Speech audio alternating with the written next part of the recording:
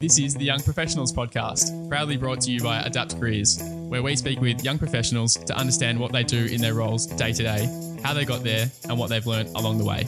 My name is Luke Marriott. And I am Nicholas Sargent, better known as Sarge, and we are your co-hosts. Sarge, what do our listeners need to do? To stay up to date and support what we're doing, please subscribe, like the episode, and leave a comment on any of our social channels. We can't wait to hear from you.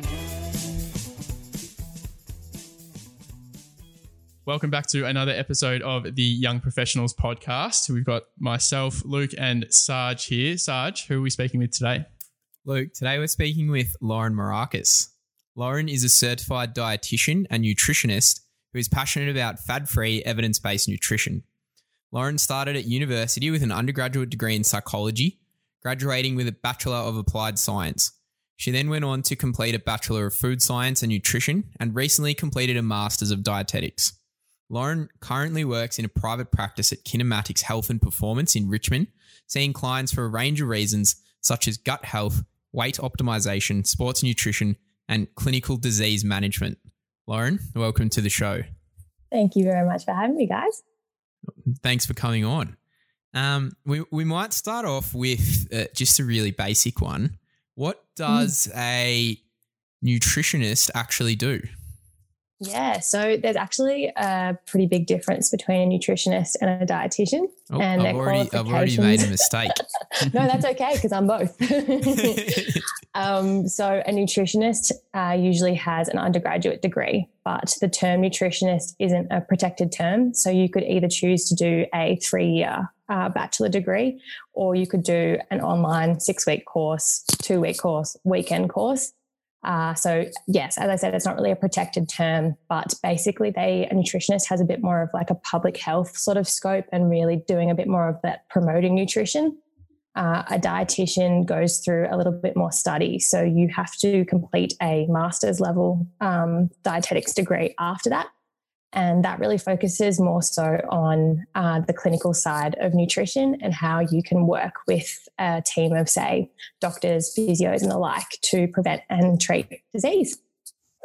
So a dietitian is better qualified. Like you go deep dive into those topics. Yeah, exactly. We have, I guess, a big point of difference in terms of the study structure is a dietitian is required to go through all of these like biochemistry and chemistry units to really understand human physiology. It's not exactly the funnest few units for a lot of dietitians, but it's really, really necessary to kind of learn those building blocks to then understand bigger picture nutrition physiology. So yeah, I definitely say it's a bit more complex and you definitely have a better understanding of disease and also then the requirements for prevention and treatment. And what are you doing in your day-to-day role? Yeah, so I, as you mentioned in the intro, I'm a private practice dietitian. So at the moment it's super variable. A lot of it in the beginning for me, because I'm the only dietitian at the practice, it's creating a lot of my own resources that I'll provide to clients. That takes up a lot of my time, especially in the initial stages. So you're collating a lot of information from a lot of different databases and making sure it's appropriate for your client. So you're really trying to translate what's in the literature to your patient. When you're saying databases, Lauren, sorry to jump in. Are they like journal articles and stuff like that you're accessing, say, through like a university example, or is it client data that's already existing at the practice and you're bringing it together to tell the story of some sort? Yeah, so it's more like your scientific data. That's something you learn in university is how to read research papers and how to kind of extract that and make it applicable to a real world setting. And so that is definitely a really big role in private practice as well, is trying to bridge that gap between what's in the literature and what your client is capable of or what sort of modifications they can make. So that is one really big aspect of my life at the moment. And then the other half, I guess, is seeing clients. So at the moment, I work 2 days a week in that role. And as a lot of other dietitians might know, that is usually after hours. So either early mornings, late afternoons, or the weekends. You really want to have your availability there around your clients who usually work that 9 to 5. And in those, if you want to go into a lot of like the nitty gritty in terms of what it's like seeing a client, usually you're first session is really like a get to know you. You're really getting to know what their past medical history is, what they like to do, if that's physical activity, who does the shopping and cooking, what a daily day on their plate looks like. You're also, prior to the consult, looking at any sort of test results they might send your way. So a GP might have completed some blood tests, and you can look at that, decipher that, and discuss it with your patient accordingly. So that's one aspect of my life. But then as a lot of dietitians know, when you're first starting out, it's really tricky to get a full-time role. So I also do a little bit of voluntary work as well.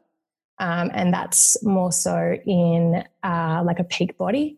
So I'm working under the Government of Health to help implement changes quite broadly. So in a few different settings like hospitals, schools, and then in like sporting centres as well. And then I'm also an admin assistant, just to top it all off. You're juggling a few plates there. What's it saying? Spinning a few plates. Yeah, that's it. There's heaps to unpack there, and I'm pretty keen to get into them because I think there's a lot that Sarge and I can learn rather on top of what everyone else can learn as well. But a couple of things that I wanted to explore just there is, you know, as a layperson that doesn't really understand the industry that much, if I you know, hurt my foot or, you know, have some kind of pain, I know I'll go to the doctor. What would be a concern of mine if I was going to say, right, I need to go and see a nutritionist or a dietitian? What I guess issues are clients coming to you with, and why do they come? Yes, that can be really, really broad. So it can be anything from someone experiencing an allergy, say if they have a milk allergy, and we'll discuss other ways to get the main sources that you find in milk. Or it could be a more of like a clinical issue. So if someone has really high cholesterol, or if they have chronic kidney disease, they can come to a dietitian for that, because nutrition management plays a really big part in it. And you also see a lot of people coming to you for weight management as well. And that goes both ends of the spectrum as well. It's weight loss as well as gaining weight. You see a lot of people who are maybe later on in life trying to gain weight. So coming up with strategies for that, as well as athletes. I work with a lot of athletes who are wanting to gain weight as well. So yeah, it can be super, super broad, and it really can. Even I've had a few clients come in recently, and they just really want to unpack nutrition myths as well, and kind of make sure that they're on track to really living their best as well. And I guess that's a bit more of like that health promotion piece rather than your actual clinical knowledge.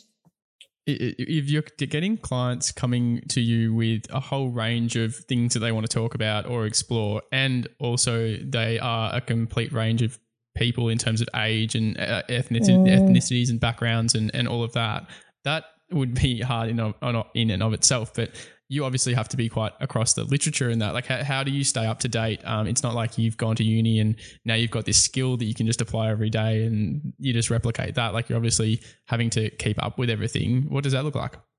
Yeah, definitely. It really is ever changing, especially in nutrition. Things will change day to day, year to year for sure.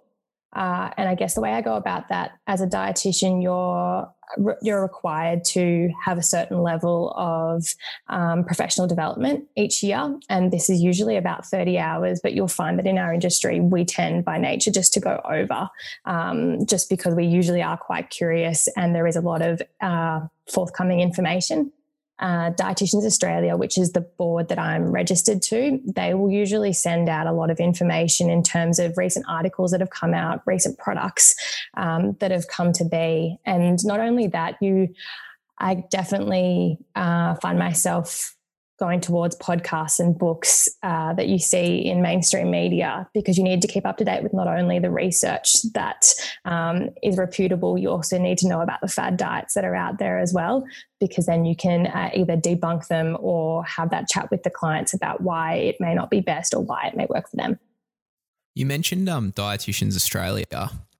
What's the structure of the industry like?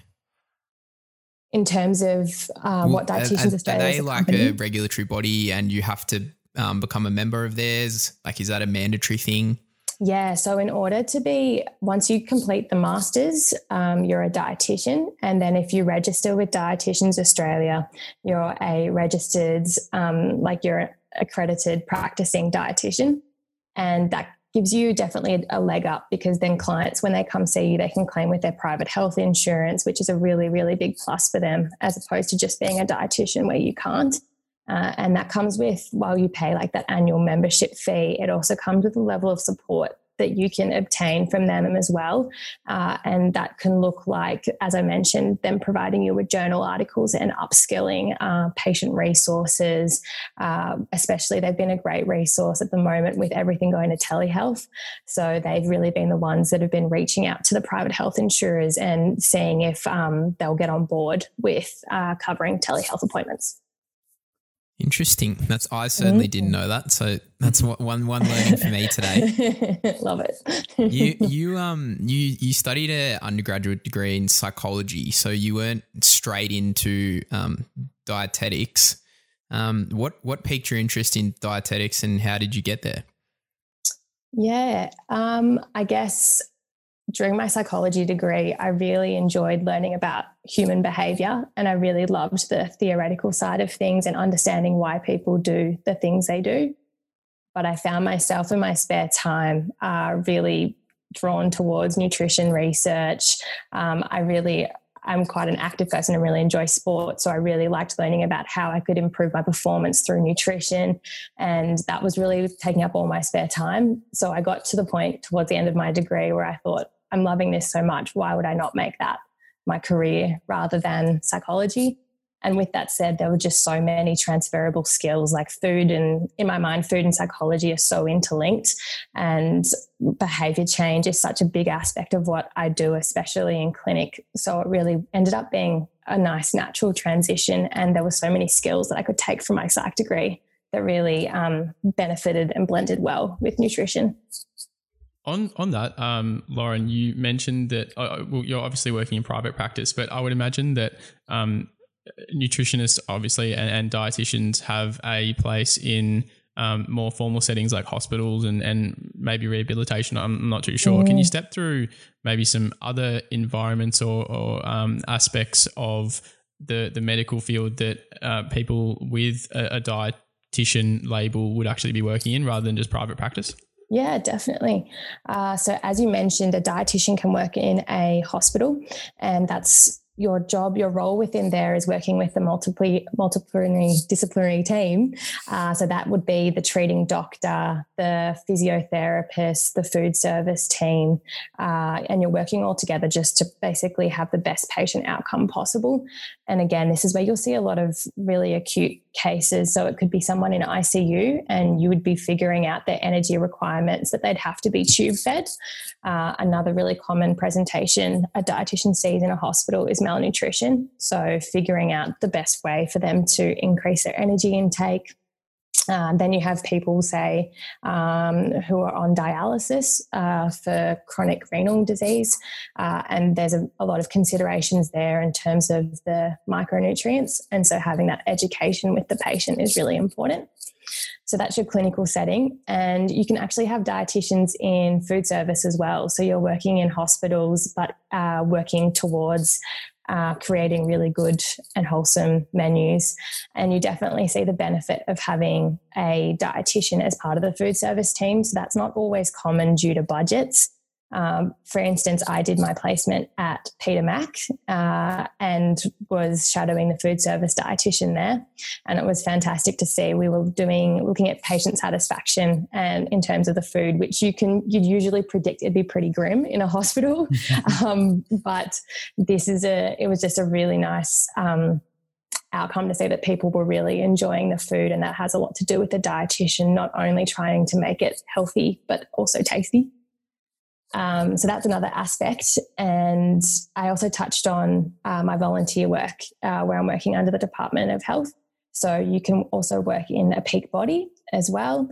So that work is with Nutrition Australia, which again is a big organisation where they have branches in each state, and they're working to improve the food environment in public settings. So again, such as hospitals and your workplaces and the like. And there you're really working quite broadly and quite in a macro setting. So you're not necessarily working with clients per se one-on-one, but you're really creating that broad change to make the healthier choice the easiest choice. That makes a lot of sense. Yeah, definitely. It sounds like and I might have misheard, but the more clinical setting is for the dietitians, and if you do undertake the postgrad study to become a dietitian, you are really moving, by the sounds of things, more towards the medical side of things. Is that an okay way to sum that up, or have I kind of missed the wording there?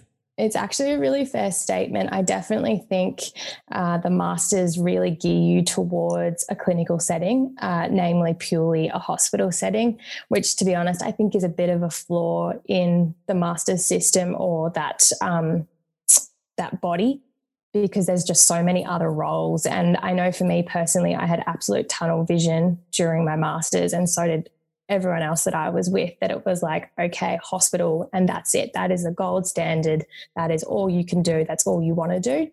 And you really do have those blinkers on, but there's hardly any jobs in that area, especially now with COVID happening. And I really credit it to someone, a guest speaker coming in, and she really wanted to hone in on us that there are so many aspects there's so many skills that you can apply in other settings, and even places like food industry where you're really highly sought after, because you have food technology skills, you have nutrition skills, and you have like an understanding of what people like and what their food patterns are. So yes, to answer your question, you're geared towards a clinical setting, but you have so many other skills that you can apply to other areas as well. Just to go back a few steps, you mentioned that it's quite hard to get experience in the industry. How did you get your first stab at it? Yeah, so my first stab at it was basically due to I just found that there was no nutrition voluntary experiences that really fit what I wanted to do. And I saw all these people go overseas and do these cool trips, whether it was like, physios in India or, doing dentistry in Nepal or something really cool. And there was just nothing really for nutrition. So I ended up contacting a company that did health promotion trips. And I asked them if they would be interested in doing a nutrition trip. And they were really open to it. So basically I recruited 15 people from my degree, but as well as other unis in Melbourne, and set up this trip where we would go to Thailand, and we would go to 2 different schools, and we basically just provided really basic nutrition education for 2 weeks. And it was awesome, a really, really amazing experience. And it really honed my abilities to not only not for just nutrition skills, but also leadership and taking initiative. And it really paid off. Now, it's something I always bring up in job interviews, and it's a really nice, different piece that people don't often hear about. So that, I guess, was my first kind of start in terms of voluntary experiences. And then taking initiative is a bit of an understatement there. You've gone and created your own trip to get some experience. That's pretty awesome. It was such a good trip, and it was really nice to have a team behind me to support me as well. But I think in the industry the opportunities are really hard to come by. So you do have to really make them for yourself. On that, Lauren, in industries where the opportunities are hard to come by, and we've spoken to a few people, and it seems to be more so in the health sector now, just given the environment. I suppose your example is obviously a very good one if you can do that, but what are some other examples that people could be keeping in mind, or some strategies that they could be employing, say they're in the back end of their degree, or even in high school, and wanting to figure out what an industry in nutrition or in dietetics would look like if they were to go down that path? How could they put their feelers out, so to speak, and go and meet some people or get some experience? Yeah. I think it's really important to think quite laterally when it comes to this sort of thing. So basically the way that I got my private practice job now is the place that I work were hiring a admin assistant, and I looked at the job and it was the exact sort of private practice that I would want to set up in as a dietitian. It was the exact sort of clientele I wanted, and close to home. It was just ticking all my boxes. So, and I knew I already had admin experience. So I applied for the job. And when I went in for the interview, I said, yeah, great. I have X amount of years experience in admin, but I also have a dietetics degree and I really want to start with you guys. You're aligned with my values and this is where I want to be. So that's how basically I got my first job during COVID. So I got it, I think 2 or 3 months ago. And that's where you're at now, Kinematics? Yeah, that's where I'm at now. So I think it's really important to think laterally. And even while I was at uni, I made a point of whatever part-time job I obtained, it had to somehow fit. Either that's meeting similar sort of like-minded people or being in the industry.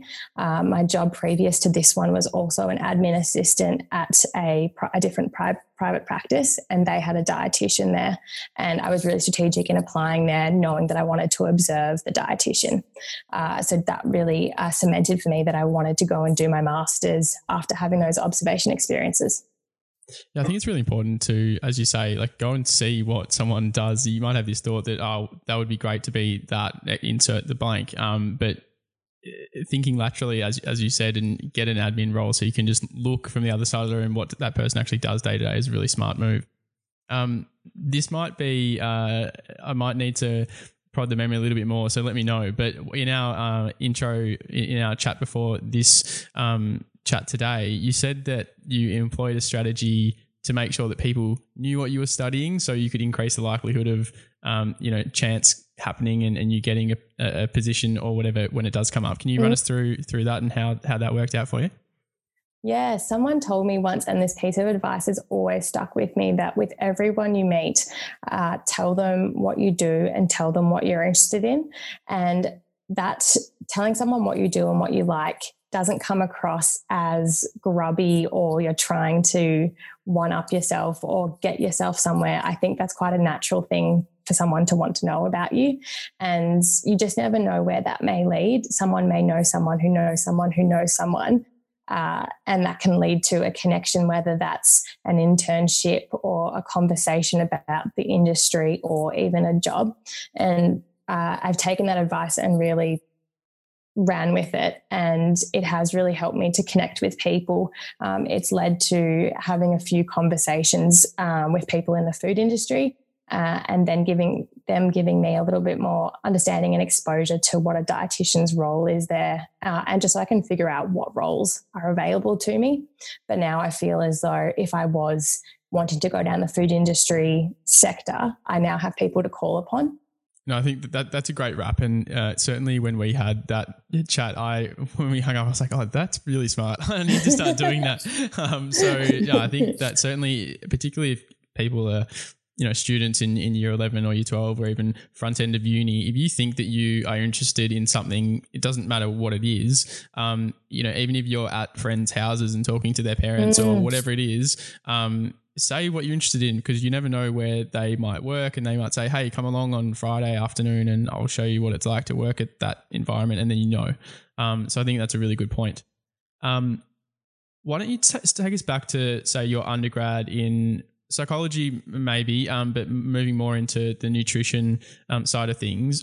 Can you narrow down a little bit as to what studying nutrition as an undergrad and then studying dietetics as masters, what does an undergrad study period look like in that space? Like, what are the contact hours like? What's the workload like? Is it hard to manage part-time work, that kind of thing?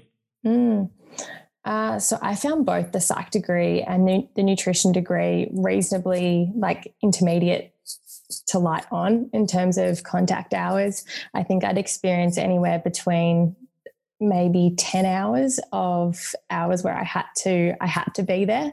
I tended not to attend lectures just purely because of my way of learning.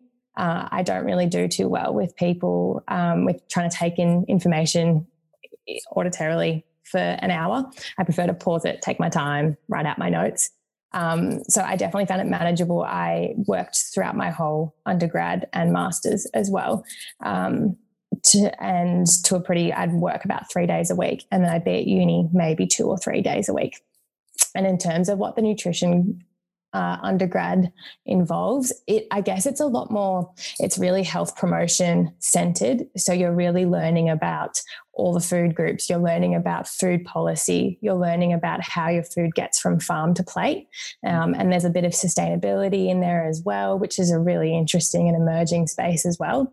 But I definitely felt as though after nutrition, I think I might have had in the back of my head that I knew I wanted to work with clients, and I didn't feel as though the undergraduate degree really gave me those skills to be like, okay, great, this is what your energy requirements are because of X, Y, Z. I didn't feel like I had that capability, and that's why I really wanted to go on to do the dietetics degree. And then you get into dietetics. What is the what's the core focus there, and how does that build into actually being in a position where you can consult clients?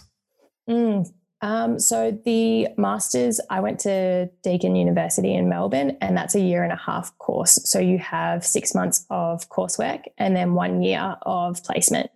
And during the 6 months of coursework, you're literally going through all the common disease states, figuring out what the nutrition requirements are and all of the nutrition considerations. So you're going into a lot of detail each week, and it's really, really intensive. And you're also going through how to calculate energy requirements, how to calculate how much energy is in food, how much protein, fat, and carbs are in food. So you're cooking for people, you're cooking once a week, you're coming up with like a day on a plate for different case studies. And I really enjoyed that class. Actually, I found it really good to visually see how much food different types of people would need. And then in the latter half of the course, I had 3 placements. So that was a food service community placement and a clinical placement, which was in a hospital.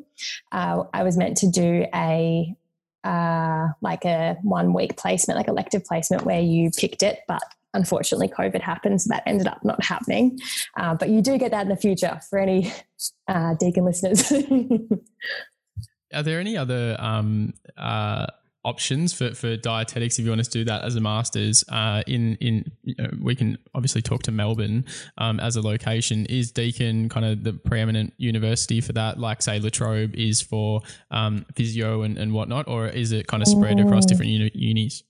Yeah, it's spread across different unis. I think what led me to doing it at Deakin was because it was a bit shorter. It was a 1.5 years. And I liked the spread of the placements. I believe Monash does it as well. And Swinburne have a new course. And Swinburne's course looks really interesting because it's just emerging. They really have to try and have a point of difference compared to the other unis that have it. So while my food service placement was at a hospital, I think they were looking to do theirs in like a prison. So having really different food service environments, and they're quite innovative from what I've seen in terms of how they're going about their masters. But yeah, there's a few different places, and there's a few different places in Australia as well. Deakin, I think, was one of the first in Australia, and it's really well renowned, and it's quite competitive to get into, which really led me to striving for that. You've done well to get in and get through it. Thank you so much. If just looking back on your time, if you could give yourself some advice that you might not necessarily have actually listened to, what do you think that would be? I think it's what I said before in terms of thinking laterally is really important. The job that you get, even if it's your first job or your voluntary experience, even if it's not exactly the sort of work you want to be doing, all of those are kind of like a building block to get you to where you want to be. So I think that's really important to think laterally, and also to open yourself up to doing voluntary work. Yes, it's unpaid, but the way you do get paid is just so many experiences, as well as that networking opportunity as well, I think is really, really important. I think that positive mindset's super important, both in your lateral point in that, oh, okay, well, how can I get there? Maybe it's not the most direct path, but it is a path. And even if I go sideways, I'm getting closer to where I want to be. So that's that's a good thing. And also, I guess to add to that, you do have to be kind to yourself. It is a really competitive industry and you are going to be told no a lot, and not to let that dishearten you and not to take it personally. It is the industry you're in. And actually on that, asking for feedback is really, really important so you can make the most of that experience. On that, Lauren, before our chat today, you mentioned that it is quite hard to, one, volunteer experience or any experience to get in your foot in the door is super important in any industry, but it's especially hard to even get that experience in your industry. What are some strategies you think that younger people could employ to heighten their chances of that happening? And let's just assume that the borders in Australia are open again and you can travel. Is traveling to a different city or regionally to get that experience something that people might have to factor into a reality, or even overseas? Like, what are some, ways that people can, as you say, think laterally about how to get what they need in an environment that's hard to do that?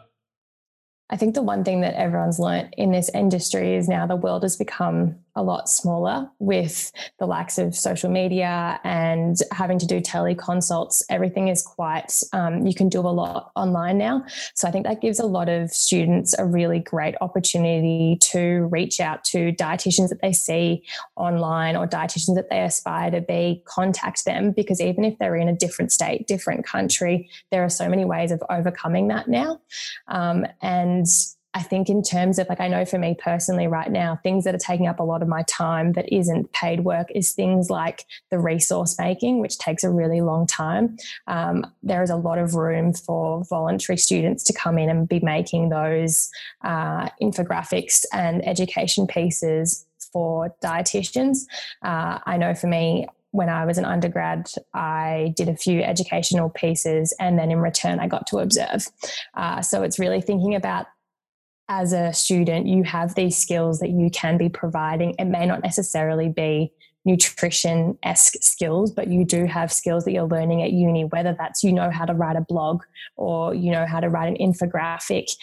There's that sort of legwork that you are able to do that you can provide for people who are working in the industry. And we've all been through it. We all know how hard it is. So I find that people that I have reached out to are really open to helping you get to where you want to be as well. So just don't be scared to ask. On that, this is a bit of a random one, but I think it's also important. In any job, there's parts to it where, you're at uni and getting that skill set and you think that's it. But say what you touched on there, being able to or having to collate infographics and work with data and work with different journal articles and present that to a client is a skill in and of itself. Are there, those practical little skills from a technical standpoint in terms of using different softwares that students could be, doing short courses on or watching YouTube videos to get better at? Are there any particular recommendations on that line of thinking? Yeah, definitely. Canva becomes your best friend. People that know how to use Canva are highly, highly sought after. I do not have much of a creative brain, so seeping that knowledge and expertise from others has really helped. What's Canva, just for people that don't know? Yeah, so Canva is basically an online platform where you can create infographics, posters, PowerPoint presentations, and they basically have all the tools in place, whether that's photos, text boxes, ways to link yourself to websites and that sort of thing. It's all in one cohesive place. So that's just been an absolute saving grace in terms of, rather than providing a client just a Word document that just has dot points that's really hard for people to engage with, I've really found that using Canva and creating a document that's a lot more engaging really helps the patient outcome. They're a lot more engaged with what you're telling them. So that is definitely something I think as an emerging dietitian, you need to have that sort of tech savvy brain to really be able to reach a client in other ways other than just verbally educating them. So that's one side of it. The other that I am also looking into upskilling is via Excel. Excel will become your best friend in terms of equations and the like. It's definitely been an interesting learning curve for me, but with a few friends in that sort of space that are Excel whizzes much more than myself, it's really interesting to see how dietetics can become a lot more efficient when you have a spreadsheet in front of you. So I guess what I mean by that is you can basically put in, okay, it's a male, he's 25, he's working out 3 times a week, this is his goal weight. And then it basically just all populates and it spits out and tells you how many calories I need to be having a day and what their macros look like. And if you do that manually, it would take me like 15 to 20 minutes. But this means that you have instant access to all of that data, which is a real time saver. So highly recommend Excel as well. I think that's great advice. And I think for anyone listening, some basic knowledge in Excel for any industry or any role is super important, because Excel is literally just a big calculator. So knowing your way around Excel, particularly in the dietetic space here, is extremely useful. Yes, big game changer. Lauren, just a bit of an obscure one. We really want to be able to give any students listening some practical tips of what they can be doing. And something stood out to me of what you just said then. You know, if you're working as a dietitian, you'll be wanting to provide these, say, PDFs or whatever information in a way that's graphically pleasing. Could something that students could do to stand out in a competitive environment be to make one of them for their own, say, resume or an application and say, hey, here's my infographic about who I am, instead of submitting, you know, the same cover letter that gets peddled to everyone and the same to whom it may concern email. Is that something that's a little bit thinking outside the box? I think you definitely have to pick and choose your industry. Like I know with clinical, it's very much a very traditional sort of approach to applying for jobs. But with that said, whereas the food industry is a super innovative space, and I think they'd really appreciate that creativity to be able to see that side of your brain. Not only that, I think that then the thoughts of like infographics and that sort of creative side really lends well then to social media. And I know that a lot of people that are hiring will be looking at your social media and seeing that you have, if you can show that you have an Instagram that's based on nutrition and the work that you do, you can show that you're creative with your recipe creations. You can show that you're able to engage with an audience and you're able to provide information in layman's terms and ways that's quite concise. And that's exactly what you're doing in real life as well. So I guess that's a really important point to touch on, is that's a really great and unique way that you can stand out, is having that social media piece. And that's basically like your portfolio. That's interesting. I would never have thought of using social media as a means to advertise like in the dietetic space and build a portfolio like that. So that's pretty cool. Yeah, no, it is really good. And I guess it's also a really good way to then network as well, because you're adding other dietitians, you're getting ideas of, you know, what research papers you could be looking at or other recipes that you could be providing to clients. It's a really, really good tool. On that, Lauren, on the networking point, and we can touch on this briefly before wrapping up, but is the industry, say, obviously you can speak to Melbourne, is it tight-knit? Is it growing? Is it easy to meet new people and then you kind of have an idea of who rules the roost and who doesn't? Or is it kind of too big for that? What's your experience in the industry from a networking perspective?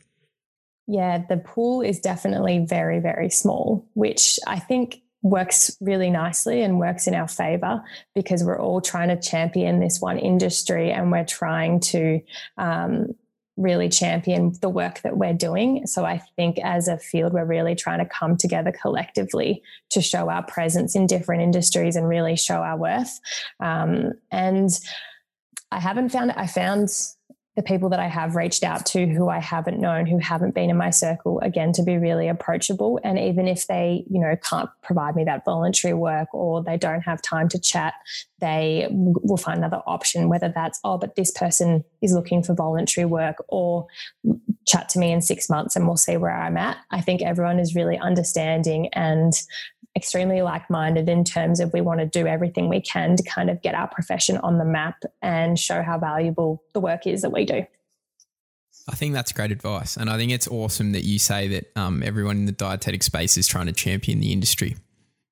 Yeah, it is really good. It's really, really nice. And it comes through in a lot of different spaces. And even, you know, for the food industry where you feel as though maybe a dietitian wouldn't necessarily be, it's expanding. Like, it's a really great time to be a dietitian because health and wellness is really on the forefront of more and more people's minds. And with that, companies are looking at ways to create that competitive edge with their products. And a dietitian's a really good way to do it. So while there's not a lot of jobs at the moment, I really see it growing and growing and growing as time goes on, because we always need food, and, you know, being healthy is becoming more and more of a priority as well. Oh, particularly while we're all stuck at home and probably our activity is not as high as it probably should be. I think that's a great thing. And if, you know, big organizations that are producing mass-produced food are being incentivized to bring dietitians on board and make those things more healthy, then I think that's nothing but a good thing, for sure. Just a last one before we wrap up, Lauren. What is and this is stolen from the great man Tim Ferriss, who's a very good podcaster. If anyone wants to jump on that podcast, but he likes to ask his guests if you could put a sentence or a motto up on a billboard for thousands or millions of people to say, probably aimed at, say, you know, high school or university students coming into the industry. What would that be that you would want them to see and really take on board? That is a hard one, guys. You've stumped me there. Good job. Or is there any really good advice that you received when you were younger that you have really kind of put into place and you still hold dear? I think, as cheesy as it might sound, and I think I've touched on it before, one thing that again is coming up for me again and again is feedback is really key, whether that's constructive or positive. It's really something that helps you grow throughout your career. And it's something that's definitely stuck with me. And I think it comes back to playing a lot of team sports as a kid, where you're constantly provided feedback and you just take it on and you run with it. So I've never really seen feedback, even if it is constructive, as a negative thing. And I think that's something that's really championed in a lot of industries, where you're happy to take on that feedback, understand where you could do better or where you could improve or excel and move forward. Especially in this industry where things are ever changing, you need to take on, you know, a piece of research is feedback for you that you need to change your clinical practice or think about it in another aspect. So I think that's key throughout your career. Absolutely. And I think that applies to any space, like you said, like particularly playing your team sport, you really learn that. But I think that's something, like you said, that we should all hold true once we're in the workforce. Definitely. Well, thanks for coming on the show today, Lauren. It's been an absolute pleasure to learn about dietetics and the different places that can take you. Thanks for having me, guys. Now I can actually say that word with confidence. Thanks for coming on, Lauren. Really appreciate the time. Thanks for listening to today's episode. If you have a profession you would like to know more about, a question you would like us to ask, or a story you would like to tell, please reach out to us on the social channels at either the Young Professionals Podcast, TYPPAU, or our personal profiles. We'd love to hear from you.